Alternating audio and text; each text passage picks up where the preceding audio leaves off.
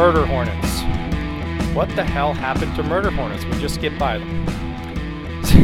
So if you're wondering about the title of this podcast, I saw a meme on Facebook about something about the murder hornets, where it says, I got to paraphrase here, but it's like, murder hornets. What happened to murder hornets? I feel like we kind of skipped them.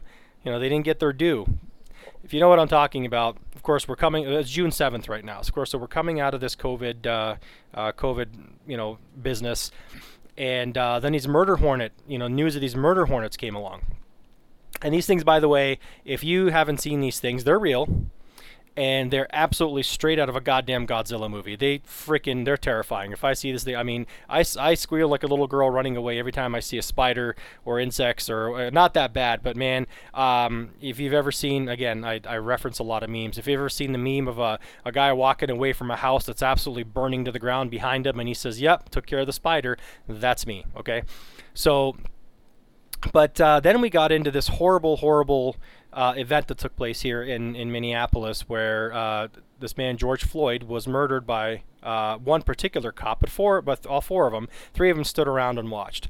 And that's what it was. It was straight up murder. This guy was under custody. You guys know all the details. He was no threat. He was detained, restrained, whatever. And while onlookers pretty much filmed, this man was suffocated to death, for everyone to see. It's horrible. It's just terrible. And the officers of course have been charged.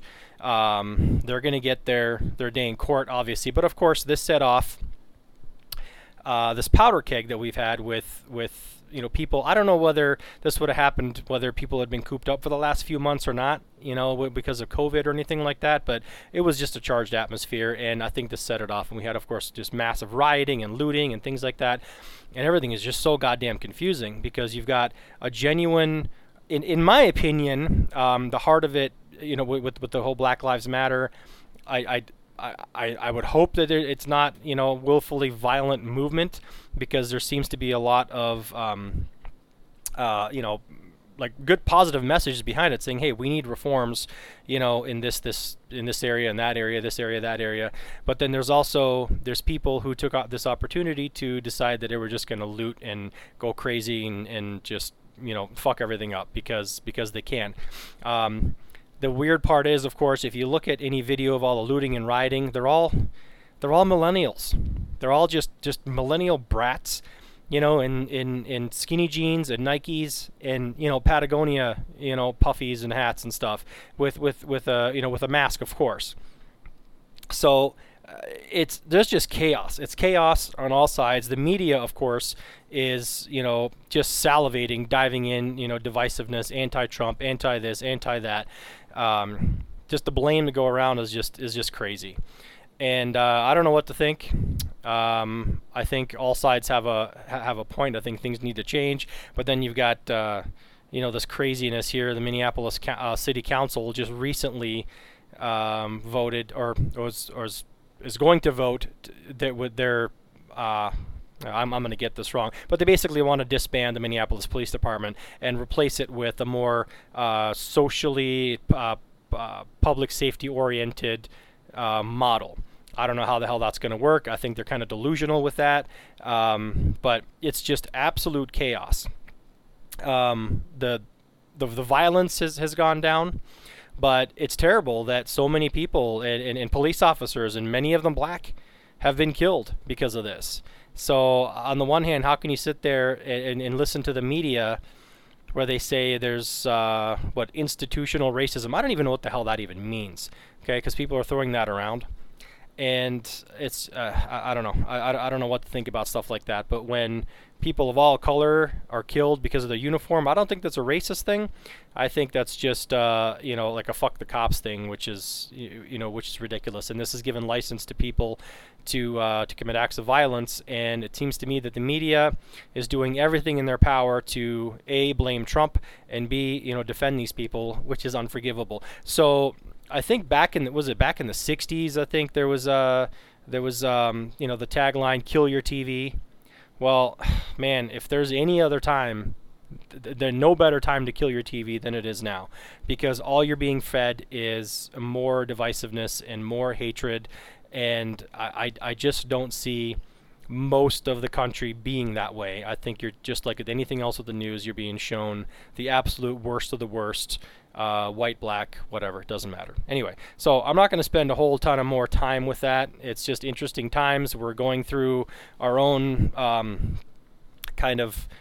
I wasn't around in the 60s, but I don't know. Maybe this is similar. Maybe this is along the same lines. Who knows? But certainly things are going to change. We don't know which way they're going to change. So, hope you guys are. I didn't want to be too much of a downer in the beginning of this, but I just wanted to preface that what's going on right now, and just kind of the last kind of several months have been bookended with Corona and riots, and then this poor murder hornet thing here.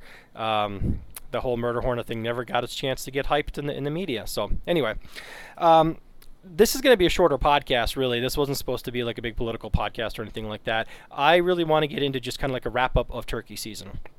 Complete change out of anything political, and to more happy thoughts of hunting. So my turkey season, I would consider it a success.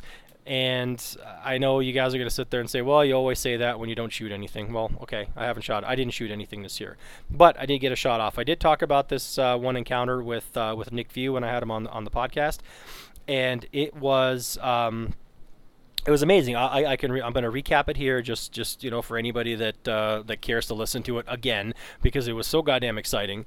But my turkey season this year has been way better than last year, because last year everything was underwater. I only really got to go turkey hunting last year probably once or twice. I spooked a couple birds off the roost. And I had no shot opportunities. I could not get into areas that I would like to get into, a little bit deeper, away from people, away from pressure, because it was all underwater. This year, completely different. I approached this year with a more tactical attitude, kind of the way I try to approach deer hunting. It wasn't just like, hey, walk in, hope for the best, something to do before work. I really came at it with, okay, I'm really going to try and pinpoint certain areas where they are. I'm going to put more effort into scouting, trying to pinpoint where birds are going to be in the morning or maybe midday if I get a chance to go out midday. And I'm really happy with the results. I'm really happy with the scouting that I did and the things that I discovered. So I guess, our season here in Minnesota goes from the second week in April through the end of May. Okay, so we get 6 weeks basically. If you're archery, and of course I chose archery. And nothing was underwater. It was a little bit swampy here and there, but most of the areas that I was able to get to, not a problem. So the first few mornings that I went to one particular place I go, and it's only a couple few hundred yards in from like a main walking trail from a main road. And it's really quick to get in there, set up. I set up with my blind. I called in, did I call in a hen? I can't remember if I called in a hen or not. No shots, no toms, no real gobbles here, and maybe one gobble here and there. I went in a few more times in the same kind of general area, and 2 different times I ended up spooking birds off the roost.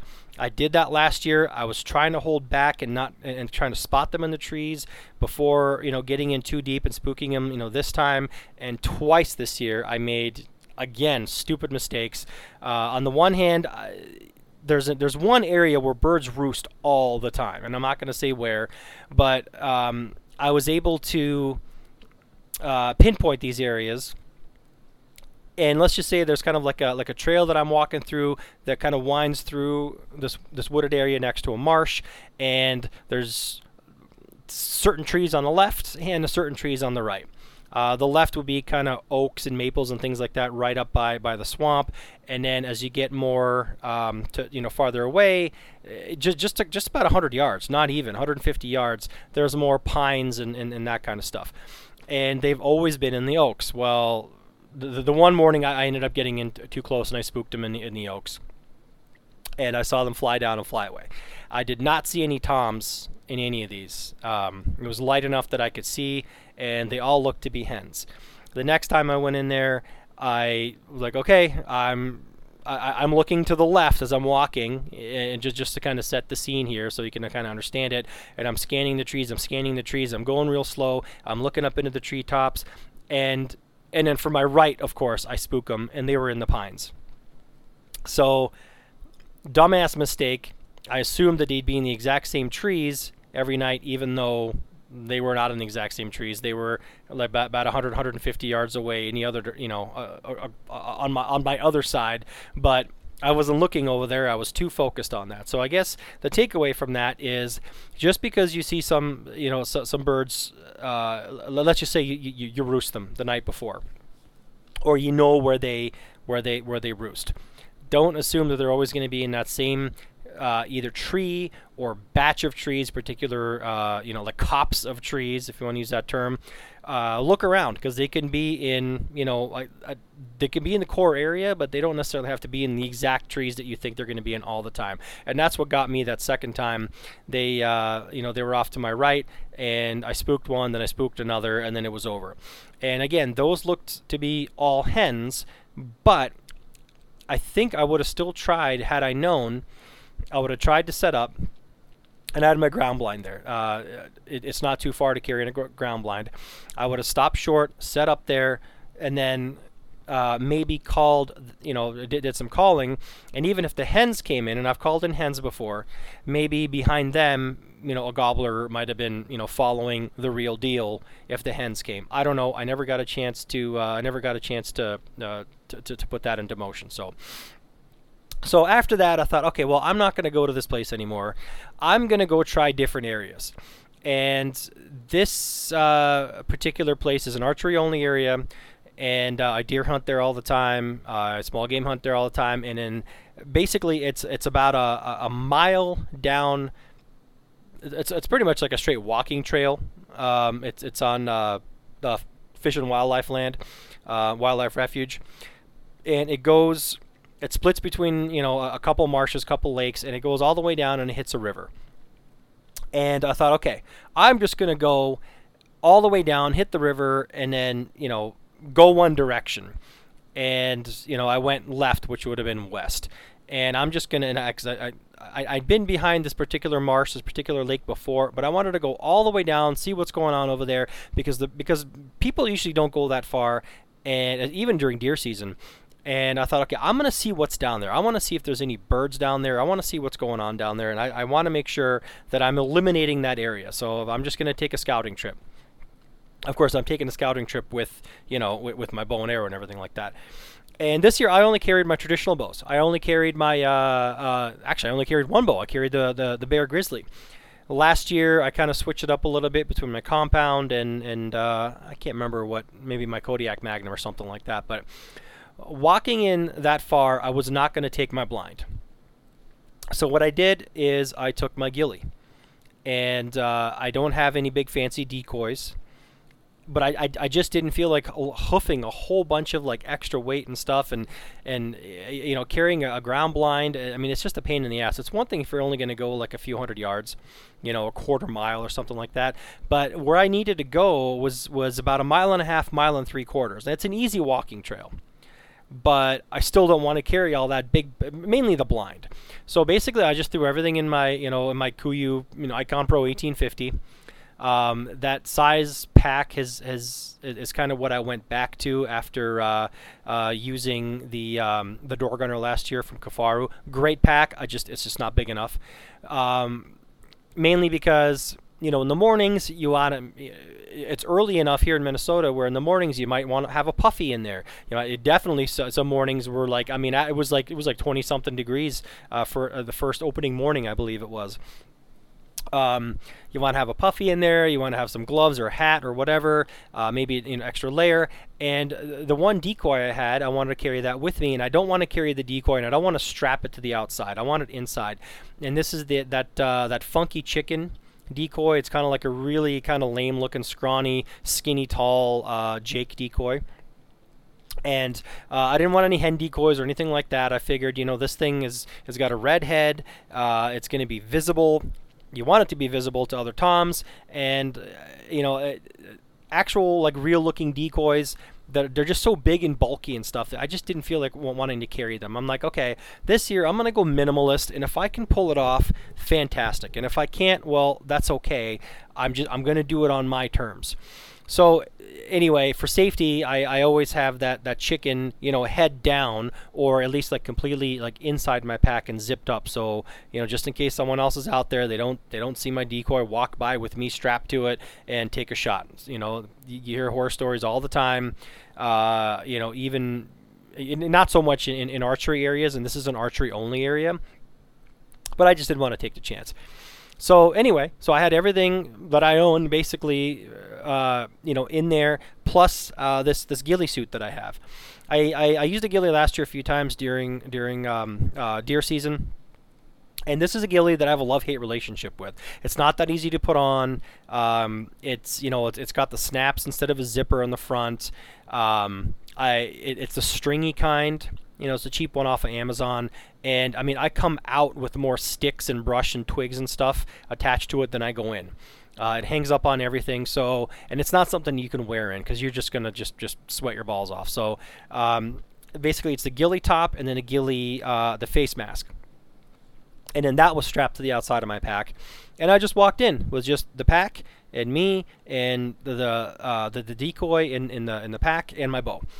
And this year I was shooting the tough head. I had Jason Wojciechowicz, I said the name again, from Tough Head Broadheads on several episodes back.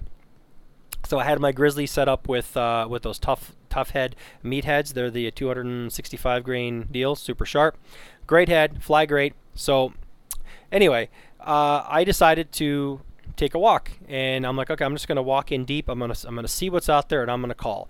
Now, for the first part of the season, I wasn't getting any kind of shock gobbles. I wasn't getting any shock gobbles until like the very last one or two times that I actually went out.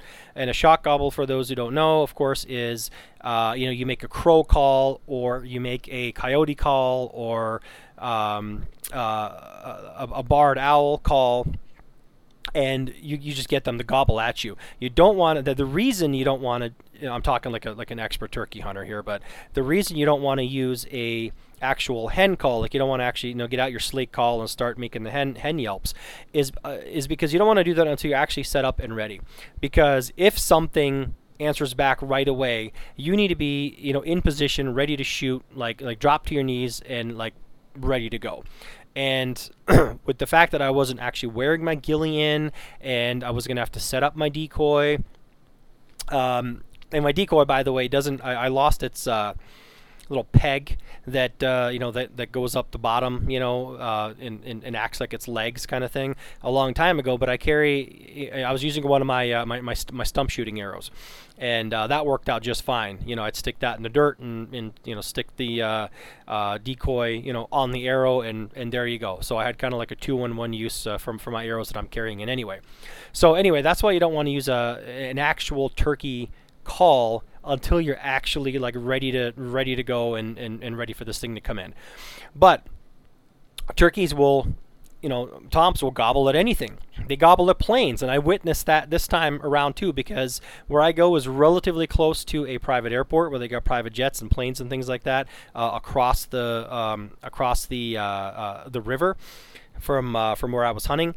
And sure enough, I heard them gobble at a jet that went by that was taking off. I'd never heard that before. It's kind of, I've heard all the stories where they'll gobble at thunder, they'll gobble at a car door slamming, just any weird noise. It just sets them off. It's like a primal thing with them. So I wasn't experiencing any of that with shock gobbles early in the season. And I thought, okay, well that's kind of strange. But I was experiencing call when I was set up in areas, and I would actually call with a slate call or pot and peg call. I was getting responses, and this is kind of contradictory to a lot of other people I've heard throughout the season from other areas of the country, where they're saying these birds are just not gobbling at all. They're totally silent. Well, for me, they were gobbling their heads off. Once I found them, they were gobbling their heads off. So at least I didn't have that problem. So once I got to the area that that I wanted to kind of go and set up in. There was a stretch, I'm going to say along the river. So think of it like a big L. I'd walk in kind of perpendicular to the toward the river. I'd hit the river, and I'd turn left, which is west, and I would walk. And across the river, maybe anywhere from 150 to 200 yards away across. I'm terrible at judging that kind of distance, but approximately, there were in the span of like 3/4 of a mile going in the westerly direction, there were probably at least 6 or 7 birds, 3 different groups of birds. I'd walk a little bit, and I'd elicit some calling and some gobbles back, but I could not get them to fly over. And I'd walk a little bit further, and there'd be another group over there, and I could hear them gobbling, totally different from the group that was several hundred yards back. And I could not get them to cover. And then all the way down, there was yet another one. So one of them might have had, one area definitely had like 3 birds. The other one had 2 or 3, I couldn't tell, and then the other one had 1, sometimes 2. And I thought, okay, well, here's where I'm going to be. So I went out a couple times, and I could not get them to come over, and I just didn't know what to do. But I knew that was going to be my best shot, because I knew there were actually toms.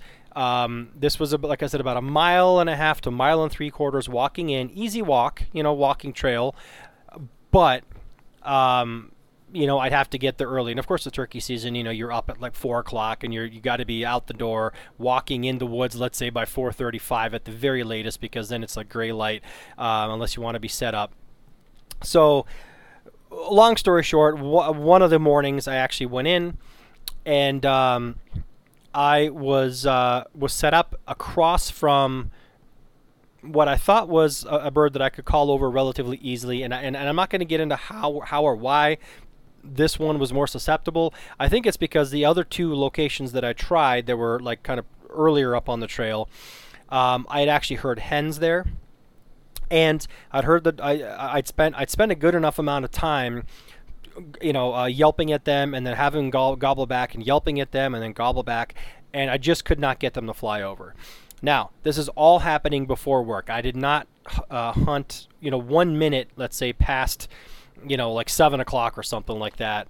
Most mornings, 7:30, I was already walking out on my way to work, because I just, I had to go to work. I believe in my heart of hearts that if I was able to hunt during midday, that I would have been able to call at least one of those turkeys across the river a whole lot easier.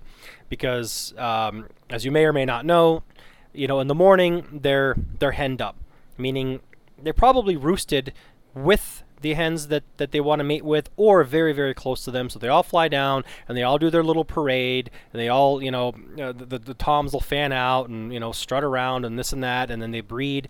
But mid-morning, the hens say, okay, I've had enough of this, too much action for me, I'm going to go nest. So the hens walk away. They just leave the toms and the jakes alone. They're like, okay, we're just going to go do hen stuff over here and sit on some eggs and incubate. So the toms, of course, they're still hot to trot, and you're able to call them away with a hen yelp, or hen clucks, or hen sounds, whatever, a whole lot easier, because they don't have the real thing there. Okay, it's kind of akin to back in the day, if you went to a bar, and you're not gonna and if you're kind of hot to trot and meet and try to meet some girl or whatever, if you've got the real thing, if you got the real deal right there that you can try to put the moves on, you're not going to go somewhere else try to find it. It's like, okay, well, I've got actual real live females here. Well, that's what the turkey is thinking. Well, when the bar closes, everything's gone, then you're like, okay, I got to go somewhere else, because there's nobody here. Well, that's what the turkeys are thinking too. They're like, okay, the hens are gone, I still want to find somebody. So if they hear a lonely hen call, then they're more apt to leave where they are and go chase after that and be like, hey, there's a lonely hen over here, I'm going to go try and find what this is going on, because the ones I was just hanging out with are not, they're gone now. They're not paying me any attention. So that's why a lot of turkeys get shot midday. Well, I was not able to get out midday at all. So everything I tried to do, I had to do it early in the morning, and that's really, really tough. Again, if the hens are there, unless it is a non-dominant tom or jake or something like that, it's really hard to pull them away from the real deal. If it's a non-dominant tom or a jake that really doesn't have let's say access to all those hens, the real live ones, they can maybe be lured away into finding their own kind of love interest, because the ones there are being chased away by or they're being chased away or straight up fought to the death almost by the dominant tom. So anyway, so one morning finally I went in there and I set up in an area where I could call across the river. They didn't seem like they're too far away, and it was just me and my ghillie and my and a ground blind. Oh, sorry, and some brush, some deadfall that I've kind of squatted behind, and it was maybe, I don't know, 50, 75 yards from the riverbank, and then there's maybe like another 100, 125 yards across to the river. And then they were probably inside the tree line, because it goes up a bank and a little bit of a clearing. So they were probably about 200 yards away. Well, they can see well enough, because it wasn't where it was. There's tall trees, but there's not a lot of brush. And where I set up, I made sure that the area that I was calling from, if a bird was on the other side of the bank, they could see this thing's red head, kind of focus on it, and then hopefully see it. So I set this thing up, got my ghillie on, started making calls, and nothing happened for a while. They weren't gobbling back, but then the gobbling stopped. I'm like, okay, crap. Now they're either coming, or they just lost interest. Now, if the gobbling stops, okay, and I knew this, but I kind of took a risk. That means that they might be on their way. If they've been gobbling and they sounded like interested, and all of a sudden, like you didn't hear them, the gobbles go farther and farther away. They just stopped. They're probably coming. Well, I thought, okay, well, I'm just gonna go and I was only about 7 yards away from this decoy. I thought I was gonna, just walk up, take this thing and actually move it closer to the riverbank, so maybe they could see it a little bit better if they were looking from across the river. Well, I get like a few steps toward my decoy, and then I see movement off to my like 10, 30, 11 o'clock position about 40 yards away, and I'm like, oh shit, there's a turkey. So drop to my knees, crawl back, and this thing basically comes from, let's say, my 10 o'clock position, and it's kind of coming toward me. I'm still hunkered down. My heart's beating. I got, tension on the string. This thing comes in. I couldn't shoot exactly when it turned around and fanned out, but it had no idea I was there. And it saw my decoy. Obviously, it came right in front of my decoy, and it kind of started doing like this counterclockwise circle. So when it turned its back to me, I stood up, took like a step and a half out to the right away from this brush, and I drew, and I was waiting for the perfect shot, but I'm still waiting. There's still like brush and some deadfall in the way, but I'm pretty much standing up. I'm in a ghillie. I mean, I'm feeling like total like SEAL team badass at this point, right? And this thing was coming. I was moving, let's say, from now like the 3 o'clock to the 2 o'clock to the 1 o'clock, and it was kind of turning, and it was about to like pretty much start courting to me. And I thought, well, I need to take the shot now. Plus, it was crossing my decoy. And the shot I made, it smacked my decoy. In fact, I knocked my decoy over. The side of my arrow, because it didn't cut it, but the side of my arrow slapped the decoy and knocked the decoy over, and I missed low and left on this turkey at 9 yards. The most thrilling thing I have ever done, just in hunting, period. Not just turkey hunting, but I mean that close, heart pounding, all that stuff. Everything went amazing with the exception of actually putting an arrow through that thing. I launched another arrow when it was about 25 or so yards away, because it started to strut away. It didn't even like fast run, but by the time we were trying to see if I actually hit the thing or not, and I got another arrow out, and by the time it cleared, it was through some brush. It banged into some brush, and I knew it was like a long bomb. There's no way I was going to hit it, and I didn't. But yeah, I missed this thing at 9 yards because I whacked my decoy. But the lessons I learned from that was, you know what? I don't need a damn blind. I've said it before. The last Sorry, the sump pump's going off here. I promise I'm not in the bathroom. The last 3 out of the 4 years, with the exception of last year, of course, which was, like I said, pretty much like underwater washed. If I had had a shotgun, no problem. I mean, like, it would have been murder on turkeys, especially if it, in a blind.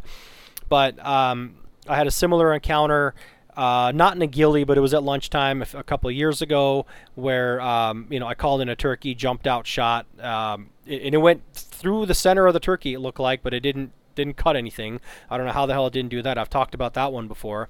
And I missed one 4 years ago with my compound because I was trying to shoot it in the head, and I just grazed it's barely just missed its neck. But I have zero desire to go turkey hunting with a shotgun. I just don't, because to me, okay, I know it sounds kind of bold and arrogant for somebody who still hasn't shot and killed one yet, but it's just way too easy.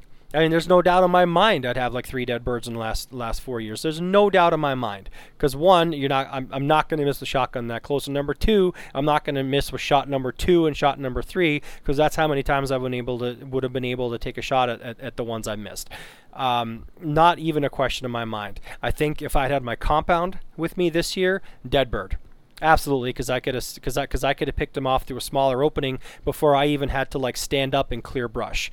But again, it wasn't the same thrill. I walked back out of there with a smile on my face. It was such a dichotomy of emotions, because on the one hand I was pissed at myself for missing, but on the other hand it was the most thrilling thing that I did, and I'm like, son of a bitch, I called this thing in, and I was on the ground kneeling down in a ghillie suit, and I was 7 yards away from this thing, and I was able to call it in and actually get off a shot. The fact that the shot didn't connect, okay, bad. But, after that, I'm like, I don't want to hunt these things any other way. Now, am I ever going to be back in a ground blind? Sure, if I hunt in the same spot that I was telling you about earlier, where it's just relatively close to the road, and, why not?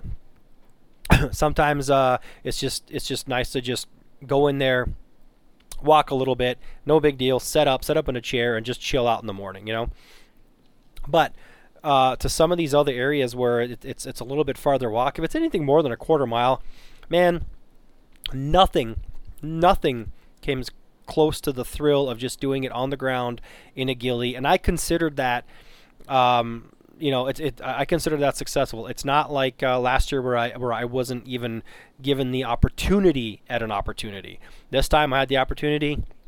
I messed up, but all the things I learned were really, really valuable. Like I said, where to be, how to scout, what to look for, how to set up, in relation to how close you have to be to your decoy, especially with a trad bow.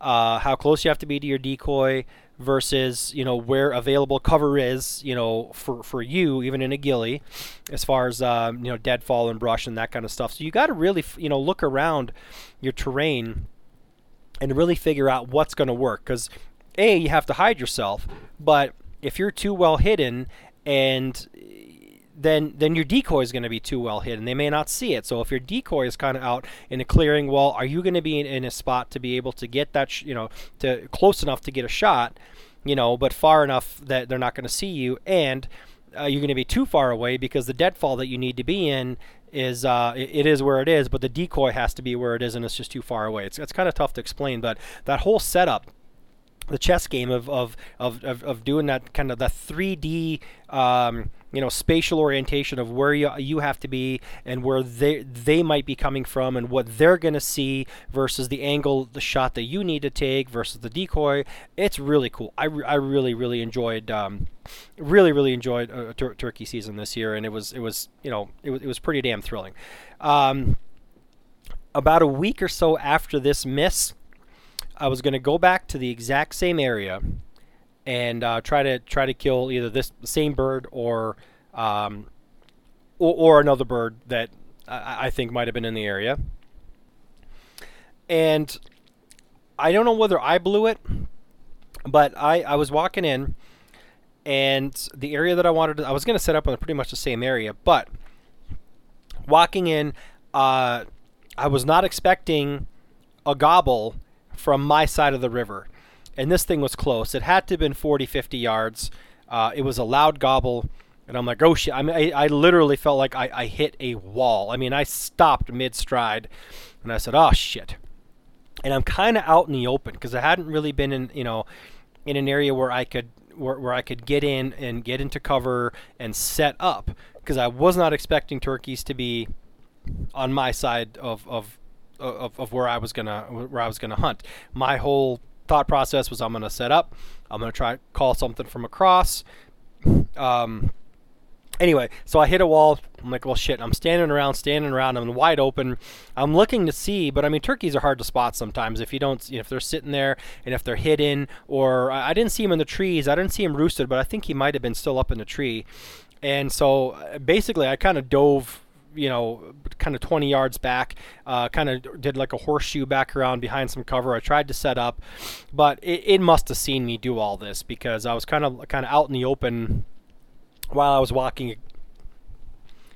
It gobbled a couple other times, and by the time I set up, and I think it was too late, because I set up again, trying to find a good clear opening for them to see the decoy, but trying to find good enough deadfall and ground brush and stuff like that for me to hide behind.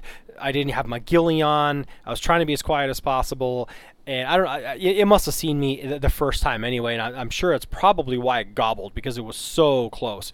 And I think all the other stuff I was doing was just, all for naught anyway. But I set up, I was waiting, I was calling, and I heard this thing fly from kind of over my, I'm going to say if I'm sitting there facing a certain direction, say my 9 o'clock, and it kind of flew about 50, 60 yards towards the 12 o'clock, and it literally was like crashing into the brushes and the branches and stuff into the tree line over there. So it must have been roosted, either that or flew flew off from the ground or whatever. But it made absolutely zero noise after that. So I guarantee you that it saw me, because it did not respond whatsoever to any kind of calls. I mean, it gobbled like 4, 5, 6 times while I was standing there and kind of backing up. But once I set up, it was quiet, and once it flew, so I guarantee you that it the game was up. It knew that I was there, and it wanted nothing to do with me. So that was kind of unexpected. I really did not expect that,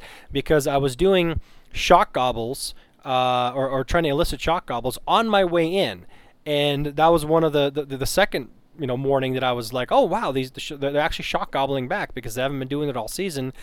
And all the ones from across the river were shock gobbling, and this thing did not gobble at me until the one that was on my side and closest to me did shock gobble, and it gobbled when I got close, and I think it gobbled because it saw me or heard me or whatever. But so I was trying, and the reason I was doing that is so it's kind of like sending out sonar. You kind of do the I do like the owl, the barred owl call, and that way if the thing responds, you're like, oh shit, it's like right there. So you're not going to walk any further. You're going to sit down. You're going to set up. Hopefully that gives you like a couple, like 100 yards, 150 yards, whatever buffer, so that you can not go any further. Set up. Okay, here's where I'm going to set up. I'm not going to go any farther because this thing's shock gobbling. Well, this thing gobbled, like I said, it was under 40 yards. It was really, really close. And it was so much so, like I said, that I heard the sound and it literally felt like I hit a wall.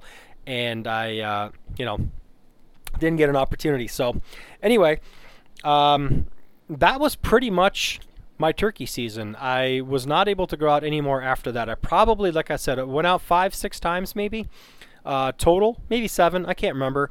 But I can't complain. I can't be mad that I didn't get an opportunity, because I got an opportunity like most people don't ever get an opportunity. I mean, I'm pissed that I didn't connect, but there's not too many stories I hear of guys sitting on the ground, being able to call something in a ghillie suit, standing up and being able to take a shot at, between 7 and 9 yards on a bird. It's kind of, I was kind of like, man, I missed, but I missed on like an elite level, if that makes any sense. Again, not to sound arrogant, but I mean, I was really happy with the way that whole thing happened, and the way my turkey hunting like woodsmanship and skills developed and put into practice this season versus all the other seasons. So I'm like super stoked about that. I wish I wish I had shot one, but honestly, I saw so much cool shit, even as far as wildlife and walking in. And I mean, I was literally like 10 feet away from like two beavers that kind of came up out of the water and like stood up, and I just sat there still watching them. I filmed some of this on my Instagram stories. Bald eagles, a pair of them just kind of sitting there. Just the normal like morning waterfowl wildlife scenes that were just really beautiful, that just made this season really incredible for me. So I know a lot of you guys have been very successful, so congratulations to you guys. Hope you guys got some deer scouting into. I did in a couple areas. I'm pretty happy with. I didn't find a ton, but the area that I did had a lot of sign, and I'm definitely going to keep that in mind for deer season. So, some guys use deer or turkey season just as an excuse to go scouting, right? They'll walk around like, I'll sit for like 20 minutes and I'm just going to go scout around. Well, me, I'm really into turkey hunting. I really love it, but I do, of course, keep an eye out for deer sign and potential potential areas come this fall. So anyway, I don't really have any other stuff to say. I just really wanted to kind of recap my my turkey season.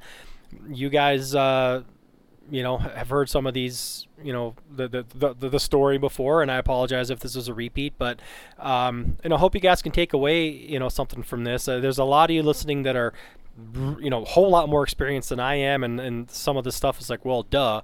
But if some of you guys are relatively new or are learning, like I am, kind of every time you go out, well, I hope some of this stuff was was helpful. I guess the biggest takeaways for me and for you, maybe if you're kind of new to this, is don't hen call, don't turkey call until you're set up and ready to go, because you could be surprised. Do the locator calls, barred owl, coyote, whatever. The barred owl seems to be, the best one that works for me. Even if you do all that, you could still be surprised, and they don't shock gobble, and all of a sudden you get really close and they gobble at you, and you're like, well, shit, okay, that didn't work. That can happen all the time. This isn't guaranteed. And definitely scout. Don't be afraid to walk in deep. Don't be afraid to walk way deeper into areas that you think may not hold turkeys. You never know what you're going to find. Take a trip, walk through the woods, walk in deep, and go mobile. Think of it like you don't have to have a blind with you. You can do some of those. There's all kinds of stuff you can do. There's some of that netting you can carry with you. Like a ghost blind, if you want to do that. That's a whole lot lighter. I think you can do that. Or you can just, you can just work on, learning how to build natural ground blinds, which is what I was doing, and get a ghillie. Even a cheap ghillie seemed to work. I was amazed. This thing had no idea that I was there. So don't be afraid to, if you've gotten into mobile deer hunting, this run and gun mobile style deer hunting with just the backpack and minimalist stuff, and go deep, do the same with turkey hunting. It is a ton of fun. So obviously turkey seasons have wrapped up for everybody in pretty much, I think it's all pretty much done here for all the country. So I hope you guys were successful. If not, I hope you guys learned something. So concentrate on your shooting skills for the summer, even in between having barbecues and fire pits and fishing and things like that. But it's going to be just a couple months away here when deer season is going to come around, and you want to be ready. So, all right. So with that, I'm going to wrap it up. If you like this episode, please like, share, subscribe. Leave a rating. Really appreciate it if you leave a rating. That's easy to do. Scroll down with whatever app you're listening to. It's usually all the way down at the bottom. Just leave a 5-star rating. That greatly helps. Make sure you check out the YouTube channel. I don't know if I mentioned this in the last episode, but I've been putting out a series of videos on knots you should know for saddle hunting. I have one more to post actually. By the time this episode posts, I'm going to post another one. I did 4 knots, and if you're new to saddle hunting, or want to know how, if you're climbing a tree using a lineman belt or anything like that, super simple knots that you really should know. And I think I do a pretty good job. I'm going to pat myself on the back of explaining how they're used, why they're important, and how to tie them. So anyway, just things like that. Thanks for tuning in, and I appreciate it, and I will talk to you guys next time.